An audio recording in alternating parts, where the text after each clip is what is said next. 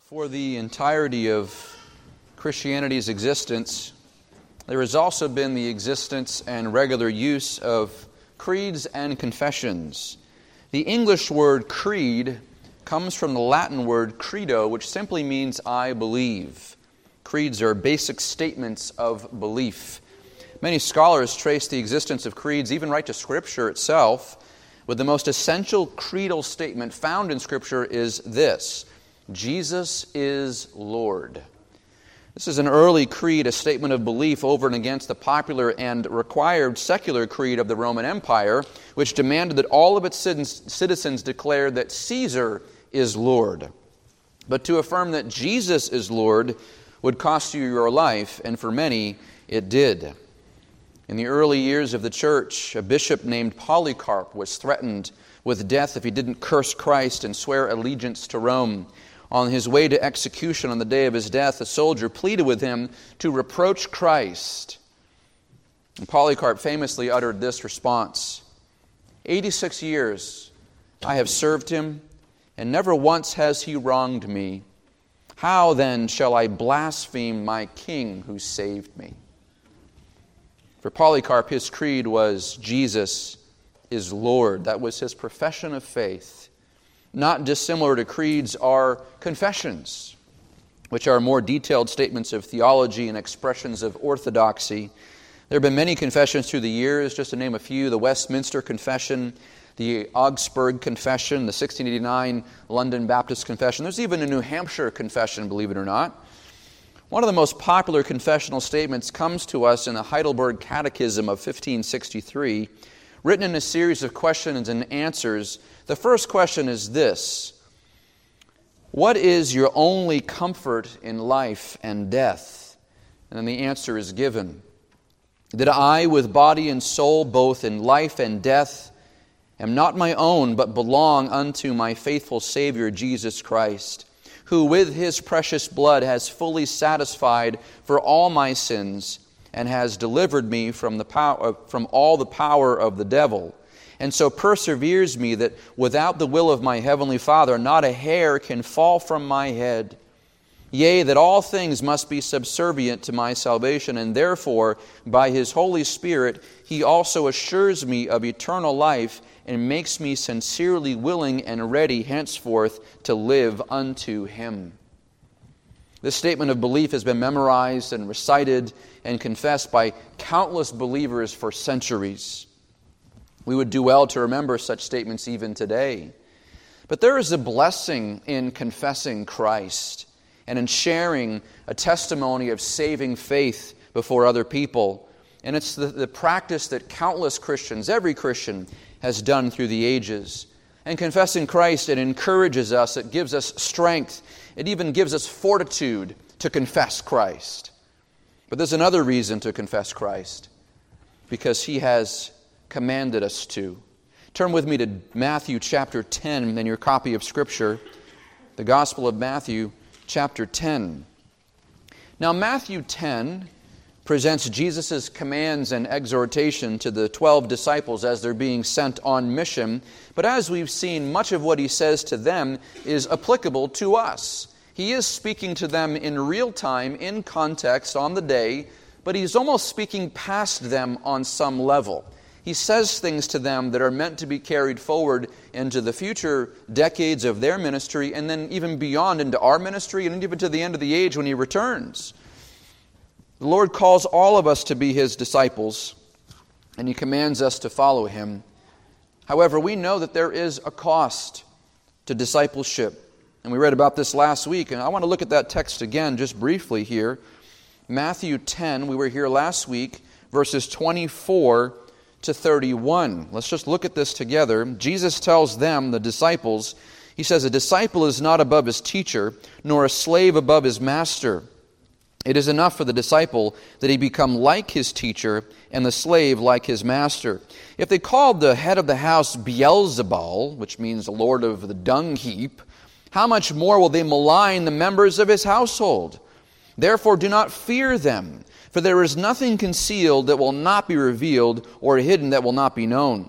And what I tell you in the darkness, speak in the light. And what you hear whispered in your ear, proclaim upon the housetops. Do not fear those who kill the body but are unable to kill the soul, but rather fear him who is able to destroy both soul and body in hell. Are not 2 sparrows sold for a cent? And yet not one of them will fall to the ground apart from your Father. But the very hairs of your head are all numbered. So do not fear, you are more valuable than many sparrows. So he introduces this block of teaching here with the maxim that a disciple is not above the teacher in verse 24, followed by the exhortation, it is enough for the disciple to become like a teacher. That should be our goal, to be like him in our discipleship. What is a disciple? Well, it is a student. It's a committed learner. But more than a generic student, it is one who attaches himself to a teacher for the purpose of becoming like them. And this is what every Christian is called to do. We are to learn from Christ in order to become like him. Paul instructed the church in 1 Corinthians 11:1, be imitators of me, just as I also am of Christ. In the most basic terms, Christian discipleship is all about learning to think and act and speak like Jesus. Yet Jesus says that doing this will bring about some measure of suffering for the sake of his name. But he encourages the disciples that even though we will endure trials, we are not to fear because, well, 1, God vindicates his people in the truth. 2, that God is greater than man, therefore don't fear those who kill the body only, fear the one who can kill the soul and the body, that's what he says. Or number 3, the reason not to fear, because God has pledged to be our protector and our provider even in the midst of opposition. And so, with these comforts set before us, the Lord then moves to a series of strong exhortations in verses 32 through 39. The next section in his discourse. Again, this is happening in the matter of moments, but in the frame of his thinking, where he's going with his argument, Jesus is a brilliant communicator. The way he's building his argument and leading toward these exhortations is stellar. But he sets all of this up for a purpose because he's going to exhort the disciples in a strong way. In verses 32 to 39, he calls all who would be his disciples to follow him in their confession, in their consecration, and in their devotion. And so for the next couple of weeks, we're going to look at each of these exhortations as we move through the text of Scripture. But this morning I want to examine what I'm calling the disciples' confession.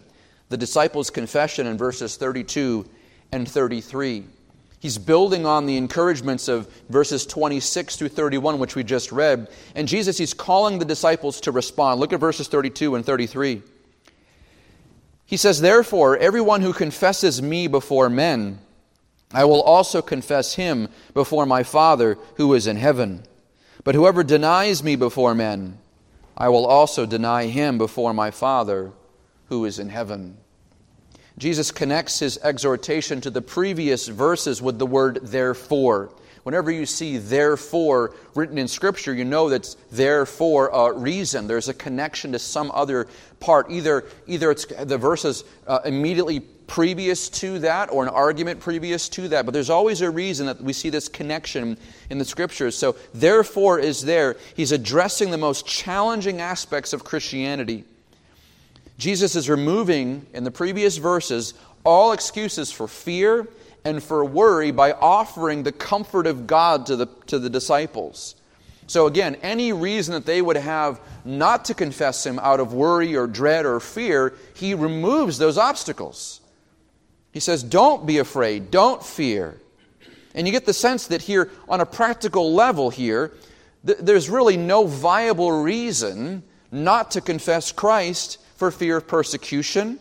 But now that Jesus has granted God's provision, his provident protection, his promise to us, there's no good reason, again, humanly speaking, there's no good reason that we should not be confessing Christ and following him. Again, there's a theological argument behind this.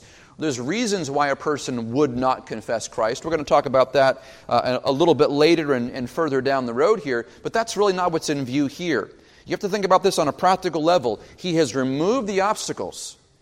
There is no good reason. Therefore, he brings in this exhortation.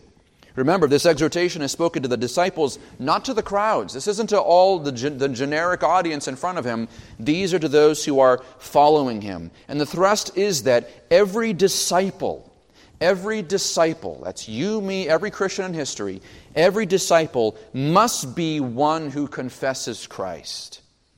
You can't be a Christian without Christ. And so many try. It's very weird. But that's what we do. We have this popularized Christianity that wants to have maxims and values and morals and do-gooder things. And yet when we talk about Jesus, they say, well, I like Jesus. Yes, but do you confess Him as Lord and Savior? Well, hang on a second now. But what does it mean to confess Christ? That's going to be the focus of our discussion today. What does it mean for us to confess Christ? The Greek word that's used here in the original language is the Greek word homologeo. It literally means to affirm or to agree with, have of the same words in the same mind.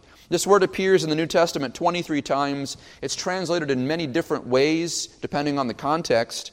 In a few cases, the word is translated acknowledge. For example, in 2 John 7, talks about deceivers who have gone out into the world, those who do not acknowledge Jesus Christ as coming in the flesh. It's the same word here for confession. They don't acknowledge. So here, homologeo refers to an acknowledgement of truth or fact. Acts chapter 24, verse 14, this same word is rendered admit. So this is an admission of truth. Jesus uses the same word in Matthew 7:23 and says that on the last day He will declare, the same word, homologeo, He will declare to false converts, I never knew you. Matthew 14:7, the word homologeo appears and refers to a promise with some kind of an oath. There's a promise attached to that. So all of these renderings in the context give us sort of a sense of the word: acknowledgement, admission, declaration, promise. Even adding to the depth of meaning in Hebrews 13:15 presents the word homologeo as giving thanks. Giving thanks. And so we sort of enter into this joyful, thankful posture of claiming the name of Christ. But in the most general sense, our confession pertains to, as one scholar, Leon Morris, notes, an open declaration of allegiance to Christ. An open declaration of allegiance to Jesus Christ. Now, the statement in verses 32 and 33 is pretty straightforward. There's not a lot of mystery here. Look at it again with me. Jesus says, therefore, everyone who confesses me before men, I will also confess him before my Father who is in heaven. And then the inverse, but whoever denies me before men, I will also deny him before my Father who is in heaven. This is an ultimatum, really.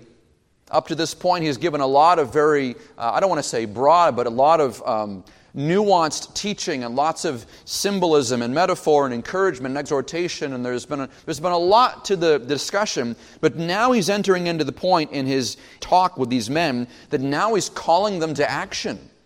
Now he's given them an ultimatum. Everything hangs on this. What is the this? Our confession. Our confession. If we confess our allegiance to Christ openly, He will take the meanings into the consideration. He will acknowledge and declare and even promise us before the Father. However, if we deny Him, the word deny in the Greek is arneomai, it means to disown. If we deny or disown or reject Him before other people, He will deny and disown us before the Father. Christ is the key here. Christ is the key here. Why? Why? 1 Timothy chapter 2 verse 5 says there is only one mediator between God and man. Who is that? Christ Jesus, right? He's our mediator. He's the one who stands in the gap between us and God. He's the bridge. He is the bridge. Therefore, 1 John 2:1 calls Jesus our advocate with the Father. He's our advocate. Our defense attorney, if you will. See, because all of us have sinned infinitely and we have no part with God. And on our own as fallen creatures, frankly, my friends, God doesn't want us in our sinful condition. Our self-righteousness, according to Scripture, is disgusting to him. He doesn't want any part of it. We think that we're good before God. We think we can be good without God. He wants nothing to do with that. He hates our self-righteousness, which is why we need a righteous advocate, someone to stand for us, one who will not only pay for our sins and cleanse us, but also offer us to the Father for reconciliation. Jesus grabs us, brings us along with Him, and otherwise we would be detestable to God. He says, Father, these are mine. I paid for them, I cleansed them, I bought them, I redeemed them, they're mine, and now they're yours. And the Bible says that the Father accepts us because of Christ. And let me just say to the contrary, if you think you can get to God, or you think you're good with God apart from Jesus, you are foolishly and grotesquely mistaken. Jesus said in John 14:6, I am the way and the truth and the life. No one comes to the Father except through me. This world is very religious, even when they tell you they're not. Even atheism is a religion. The presupposition that God doesn't exist and therefore I'm mad at Him. That's what atheism essentially is. But it's all a religion. Even the political, socio-political environment that we're in right now, this is the religion of secular humanism. There are gods, there are rituals, there is a church for this, even though they don't call it that. There is a dogma, there is an ideology. Everyone is religious because all of us were made to worship something or someone, and if you don't worship God through Christ, you worship something else, yourself or the enemy. But the bottom line is that there's only one way to get to God, and that's through Jesus Christ. The only way to get to the Father is through the Son. The only way. And so Jesus, His promise is to confess us before the Father, and that is of vital importance.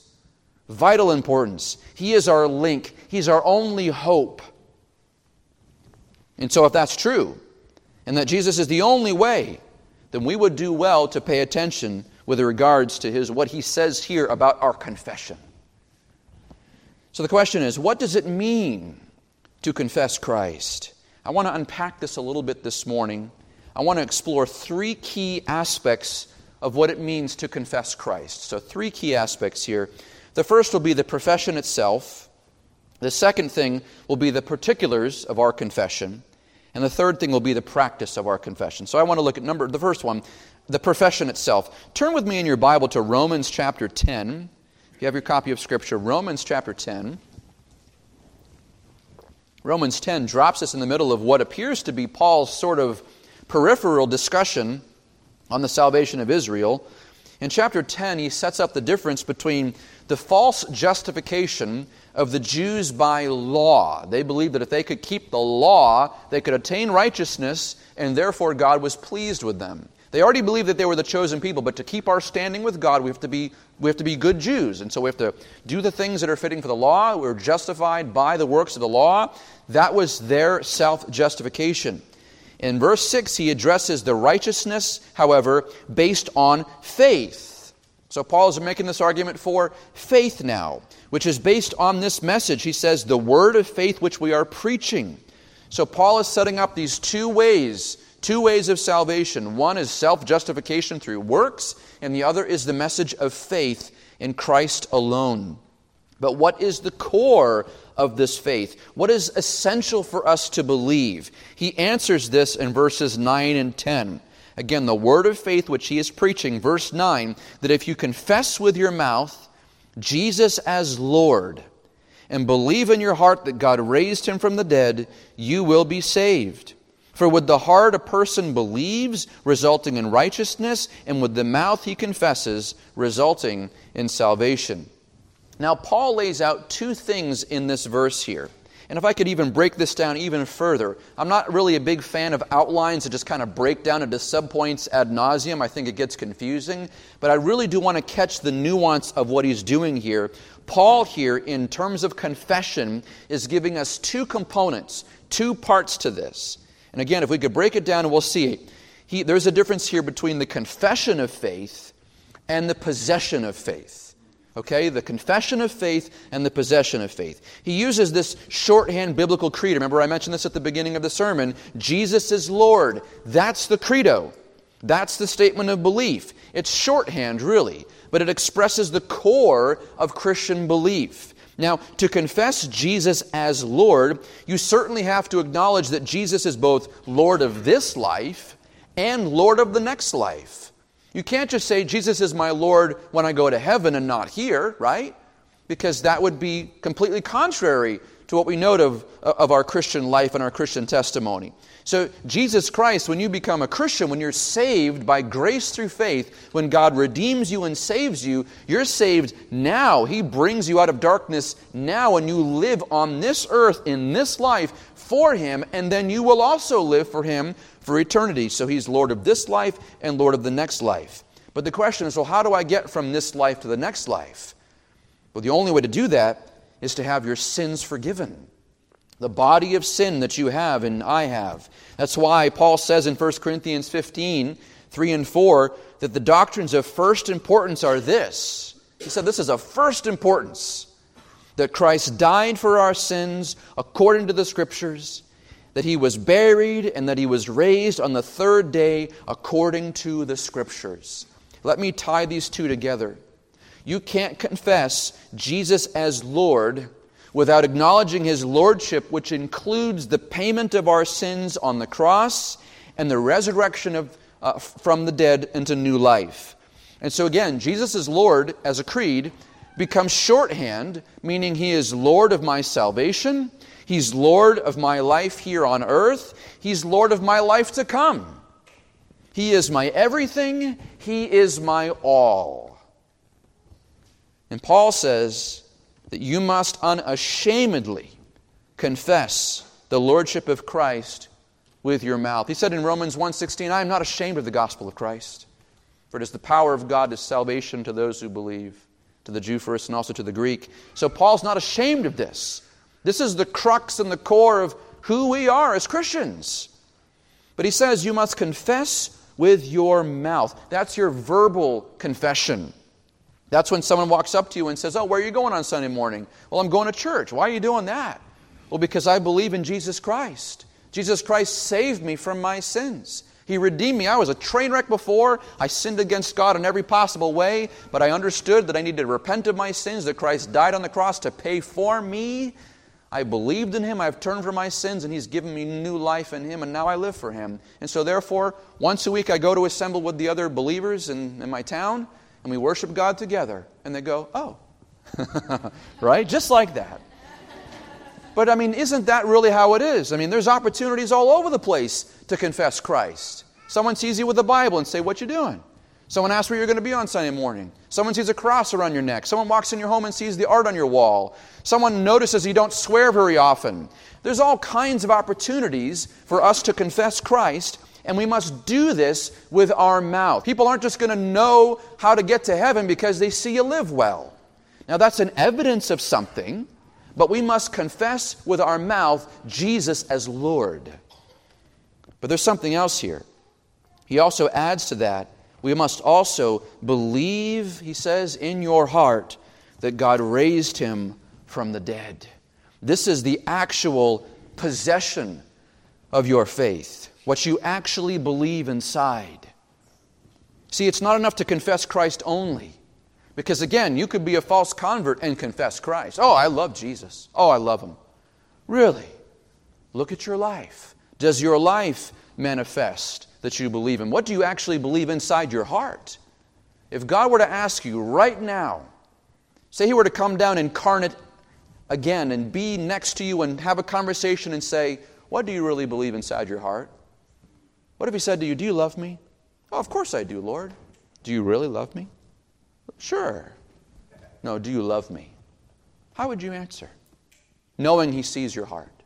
Could you answer honestly and say, yes, Lord, I love you. Yes, Lord, I believe in you. I believe that you came, lived here, not just as a historical person. You came here as the God-man from heaven. Lived here perfectly, died an excruciating death on the cross, and then rose the third day to give life. I believe that. You must believe in your heart that God raised Him from the dead. And the only way you can do that theologically, The only way you can do that is if God has given you a new heart through regeneration that is able to believe. God has to do something inside of you. That's why Paul says in 1 Corinthians 12:3 that no one can say that Jesus is Lord apart from the Holy Spirit. Again, you can say words, but you really can't confess it with your heart unless the Spirit of God gives you life through regeneration. You can render yourself a liar if you confess Christ and don't believe Him. Because in some circles, not as much in New England, I'm actually thankful that New England is as destitute as it is spiritually for only one reason, that people are honest with you. You go to church on Sunday? No, why would I? Well, now I know where you stand. You go to the South, you go to church, everybody goes to church. Really? Do you believe in Jesus? Oh, we all believe in Jesus. But many people, and pastors will tell you, I know pastors in the South, and they will tell you, a lot of people in my church aren't saved. And their job now is to convince a person who claims to be a Christian who really isn't that they're not saved and need to be saved. It's more work. For most people up here, they're coming with a clean slate. They either want to know about Jesus because they're curious about who He is, or they'll sit there and they'll tell you, yeah, it's not popular to be a Christian, but I'm here because I love Christ. I'm thankful for your honesty. That is, if you are being honest before God.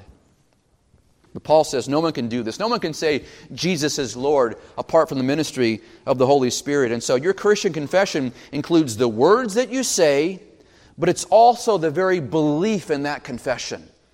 Do you believe the things that you say? Now, I'm not talking about depth of feeling and depth of faith, anything like that. I'm not talking about how strong is your faith. Not about that. I'm talking about, do you believe your own confession? It's a simple question. Do you believe what you say? Now, this brings up a common question that people oftentimes ask. What is the minimum that I must believe to be a Christian? That's a challenging question, isn't it? Because again, a person comes into church, they're newly saved, they look at someone who's been a Christian for 40 years and they go, I don't know all that stuff. What do I do? If that's a Christian, I don't know all that stuff. What do I need to be saved? What do I need to confess? What do I need to believe? And you could draw that, I believe, from many, many texts. 1 Corinthians chapter 15, verses 3 and 4, Romans 10, 9 and 10, Galatians 1, 4, John 3, 16, lots of different places. But I think when you actually boil it down to an essential confession that you must make is this, that Jesus died on the cross to pay for sins and rose again the third day. And then Paul adds, according to the Scriptures. Now, that doesn't mean that that's all you must ever believe, but as you proceed, what is the core, what is the essence of what it means to be a Christian? See, here's the thing. Faith grows over time. Faith grows over time. It begins as a newly germinated seed. That is the confession that Jesus died for me and rose for me. That's the germination of that seed. That's the very first sprouting of the plant of your faith. But then as it begins to grow and blossom, other truths begin to find their way into that confession. It sprouts more truth and more things to believe. And the more and more confident that you become of God's life-changing revelation of orthodoxy, the more you begin to add those things to your confession. You begin to add the inerrancy of Scripture and the simplicity, the divine simplicity of God and His attributes and His character, and the sinlessness of Christ and the hypostatic. I mean, you could just keep on going and going and going. These things become core and germane to who you are as a Christian. They become part of your confession. Each new apprehension of truth brings with it new joy and new faith and expanded worship of God. And you might ask, well, what does that look like? I'm glad you asked. I want to look at now the particulars of the Christian confession. What are the particulars? Now, we've already seen that to be faithful in our confession of Jesus as Lord, we must verbally confess and believe in the core of our being the essence of the gospel. Again, that Christ died on the cross to pay for sins and resurrected the third day to bring new life. But the more that you grow in knowledge of the Christian faith, the more that you begin to embrace many cardinal doctrines that are laid out in the Scriptures. These are essential doctrines. And the question is, well, how do I know which ones are essential?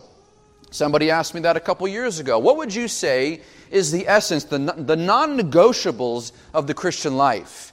Now, again, that can be a tricky question.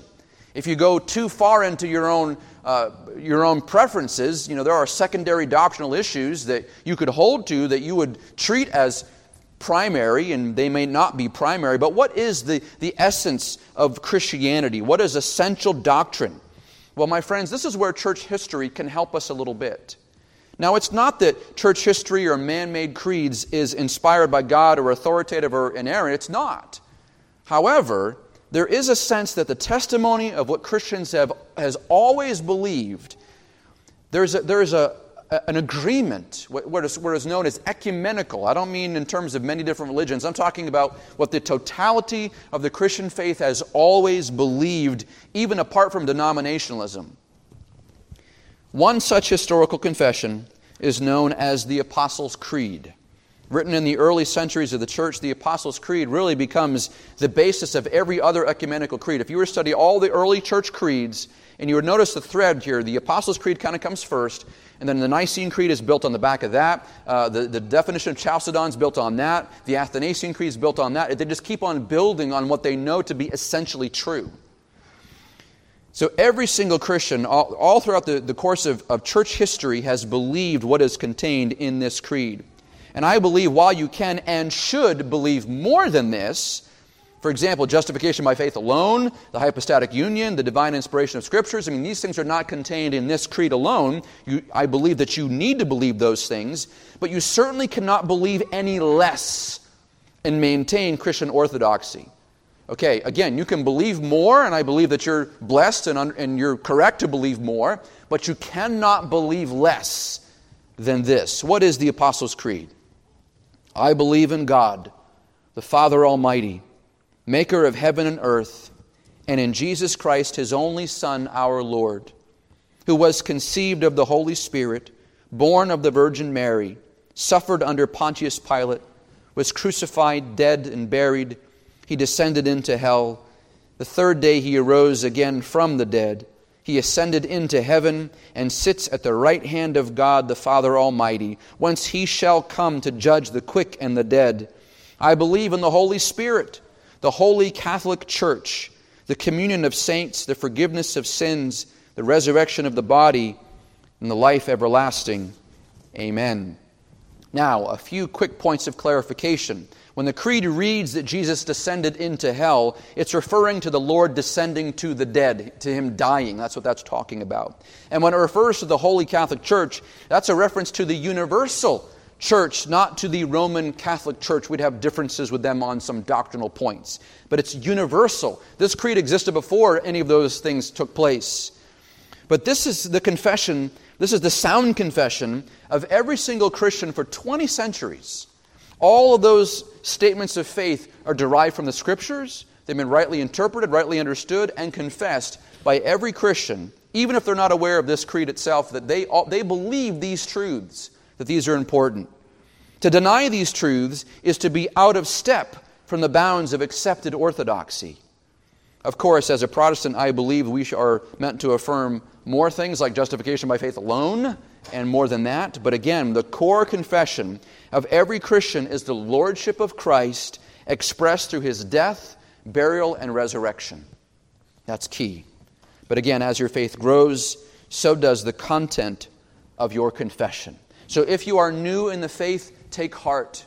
If you believe that Jesus died for you on the cross and paid for your sins so you don't have to, and then was buried in the ground and then resurrected the third day to give you new life, that is the confession and belief of a Christian. Take heart. And then as you learn, as you grow, and as you enter into discipleship and learning and growing in the faith, you begin to add more glorious truth to your confession. But this brings us to a third component here, the practice of your confession. I want you to turn with me to Titus chapter 1. Titus chapter 1. In Paul's short letter to Titus, his disciple, he outlines the requirement for leaders in chapter 1. He charges this young pastor to hold fast the faithful word which is in accordance to the teaching. in verse 9 here. However, there are those who reject what is in accordance with sound doctrine. There are those who turn away from sound doctrine. And so in verses 15 and 16 of the same chapter, so Titus chapter 1, verses 15 and 16, he makes a very sobering comment about the nature of their profession. Again, these are those who would claim to be Christians, but then he says something very interesting. Titus 1, 15 and 16. To the pure, all things are pure. But to those who are defiled and unbelieving, nothing is pure. But both their mind and their conscience are defiled. Listen to this. They profess to know God, but by their deeds they deny Him, being detestable and disobedient and worthless for any good deed. This truth that is taught here, it's taught in many places in the Bible. Lots of places in Scripture teach this very same truth. But the essence of it is this. It is possible to confess Jesus with your mouth and yet deny the reality of your faith in your heart through your deeds. Now he's talking not about when a Christian stumbles into sin and falls and needs to repent. He's not talking about Christian perfectionism. When you sin, the Bible says you have an advocate with the Father, so go to Him. When you sin, brothers and sisters, confess your sins to God, find forgiveness, be restored, and keep on living. But that's not what he's talking about. He's talking about a person who claims the name of Christ and yet lives totally unrecognizably as a Christian. They live a defiled life, a detestable life, a disobedient life.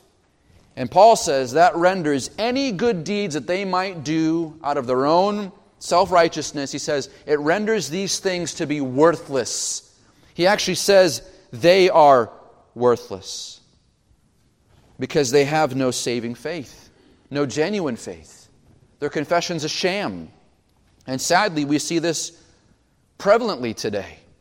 Those who might go to church and claim to be a Christian, maybe on Facebook they've checked the box that says, I'm Christian, but you scan through their page and there's nothing Christian about their confession at all. Or they'll tell you that they wear a cross around their neck. They say they go to church, they say they believe in Jesus, but then their life is a complete mess in terms of debauchery. They sin in the most open, unrepentant, rebellious way. Again, I'm not talking about Christian perfectionism. I'm talking about denying Jesus by the life that you live. You're not going to get to heaven and say, well, Jesus, at least I said I was a Christian. Because what does He say? Matthew 7:21-23. People who come to Him, they claim to believe in Him. They even claim to do things for Him. And He says to them, contrary to their faith, He says to them, depart from me, I never knew you, you who practice lawlessness. So you might fool people here, but you're not going to fool Him in heaven. If you deny your profession, deny your confession by the things that you do, He will deny you before His Father in heaven. It is so essential, not just that you have the right words, but that those words mean something to you and are real. That when you say that Christ has forgiven my sins, live as a forgiven person who hates his sin or her sin and desires to live righteously for God. Again, you're justified by faith alone. You're not going to muscle your way into heaven by your deeds. But beloved, if you've been saved, live as though you're saved. Honor God with your life. Not because it gets you anywhere in terms of graces, but because it's a life that is thankful to God for salvation. A life that bears honor to the very name of Christ.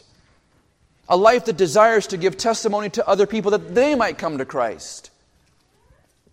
You think living a rebellious life attracts people to Jesus? It doesn't. And this is always how it goes. And I'm digressing here, but this is always how it goes. You see a news headline, a prominent Christian, a Christian preacher, a Christian business person, a Christian performer, a musician, whatever. They're going along, everything's going great, and something happens and they step out on their wife. Or they embezzle money from their own ministry. Or something terrible happens. And what happens to people who follow them? They all wash their hands and they walk away. And how many people will walk away not from the person they followed, but from Christ, because they say, well, if that guy can't even keep it straight, then what's my hope? Now again, I'm not saying that it's on you to save people. But my goodness, do not use your life as a stumbling block for other people to trip over. If they're going to stumble over you, let it be your confession of faith. You say you love Jesus and you're forgiven of sins and you should repent of your sins and trust in Jesus too. Let them stumble over that, not over the way that you live in a way that is contrary to your testimony.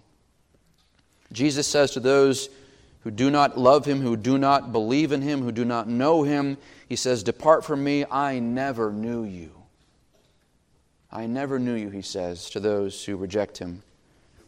Elsewhere, 2 Timothy 2, verses 11 and 12, Paul recites what we believe to be an early creed. He quotes this, "For if we died with Him, we will also live with Him. If we endure, we will reign with Him. If we deny Him, He also will deny us." Then he goes on to say, but God is faithful. God is faithful. Again, this does not mean sinless perfection, but rather it means integrity. It means honesty before God.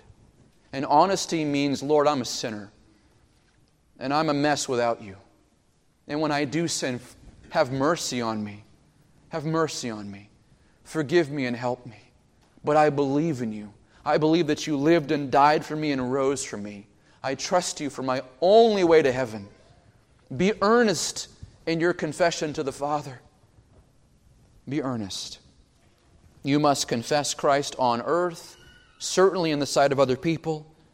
You must confess Christ with your mouth. You must confess Christ in your heart. And as you grow, you will add to your confession, my friends.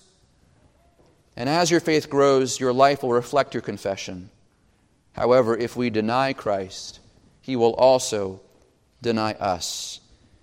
And so I would entreat you, my friends, to put your faith in Jesus Christ for the forgiveness of sins, for the hope of eternal life, and for the glory of God displayed in your life. As we're reminded in 1 John 2:23, whoever denies the Son does not have the Father.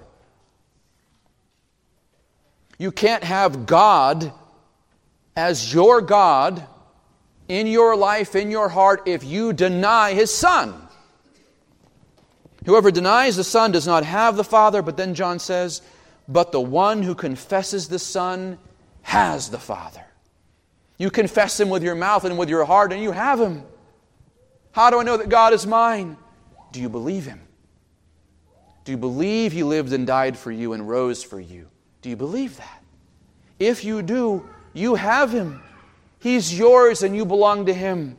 Comfort yourself with that. But that is the testimony and the confession and the prayer of every Christian. Lord Jesus, You are mine. You lived for me in the way that I couldn't. You died for me, a death I deserved to die. And You rose for me to give me Your life. There's nothing better, there's nothing more central than that. And so, my friends, I would encourage you not to shy away. When you have opportunity, confess Christ. And I want to speak even to the younger people in the congregation, children, people who are in school right now. There are going to be times when your friends are going to look at you, when you tell people you're a Christian, they're going to look at you and they're going to laugh in your face. They'll tell you, oh, that's silly, that's crazy. My parents didn't tell me that's true. And they're going to make fun of you. It happens to every single child, young person who's in school who confesses Christ. But I want to encourage you. When you tell people you believe in Jesus, you're telling the truth, you're being honest before God, and He will bless you. He will bless the profession of faith from a young believer. So don't worry when people make fun of you, okay? Don't be afraid, and don't stop confessing Jesus Christ. It doesn't matter what your friends, they don't know any better. And you can be comforted by that. They don't know the truth. They don't know any better. So pray for them. Pray for them, be kind to them, and then study the Word of God, okay? Encourage your heart. Let's pray. I want to close with a prayer from Charles Spurgeon. Let this be our prayer today. Lord, let me never blush to own Thee in all companies. Work in me a bold spirit by Thy Holy Spirit. Let me confess Thy truth, whatever the spirit of the age may be. Uphold Thy church when she is most despised. Obey Thy precepts when they cost most dear. And glory in Thy name when it is most reproached. Lord, let that prayer be our true and earnest prayer even today. Help us, Lord, to confess You openly, unashamed, with love and passion and conviction. We pray all these things in Jesus' name. Amen.